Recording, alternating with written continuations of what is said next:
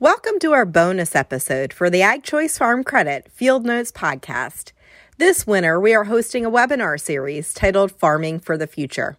Our second webinar, held this last week, featured Amanda Radke. Amanda is a fifth-generation rancher from South Dakota, an international speaker, children's book author, and blogger for Beef Magazine. She joined our webinar to discuss shifting your mindset and shaping new opportunities for the future. As this week's bonus podcast, we're sharing a clip from that webinar where Amanda discusses 5 action items to shift your perspective in 2021. Enjoy Amanda's discussion. So the 5 things that I think can really help kind of bring it closer to home and really get ourselves grounded in a time where everything around us maybe feels kind of crazy and unpredictable and negative. The first would be to unplug. The second recommendation I have would be to recharge. The third piece of advice that I gave readers this week that I think is relevant for this session as well is daring to dream.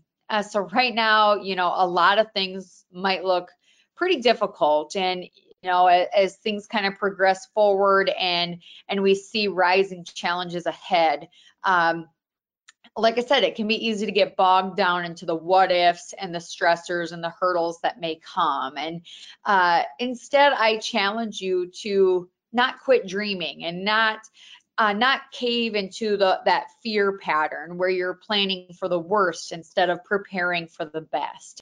The fourth piece of advice I offered in the blog was to get engaged. And then the fifth piece of advice I would offer to reach out to other people, because chances are if you're going through a hard time, someone else is going through the exact same thing or something very similar.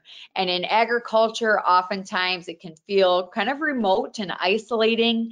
And now you combine it with social distancing and community lockdowns, and people just aren't seeing each other and checking in with each other like they used to. And so now more than ever, it's important to pick up the phone, to call someone, even if you haven't talked to them in 10 years, and just say, how you doing? And I just encourage people to, even on the hard days, keep looking for the positives, the blessings, or the things that you can shift to kind of turn lemons into lemonade. And don't forget to reach out to others.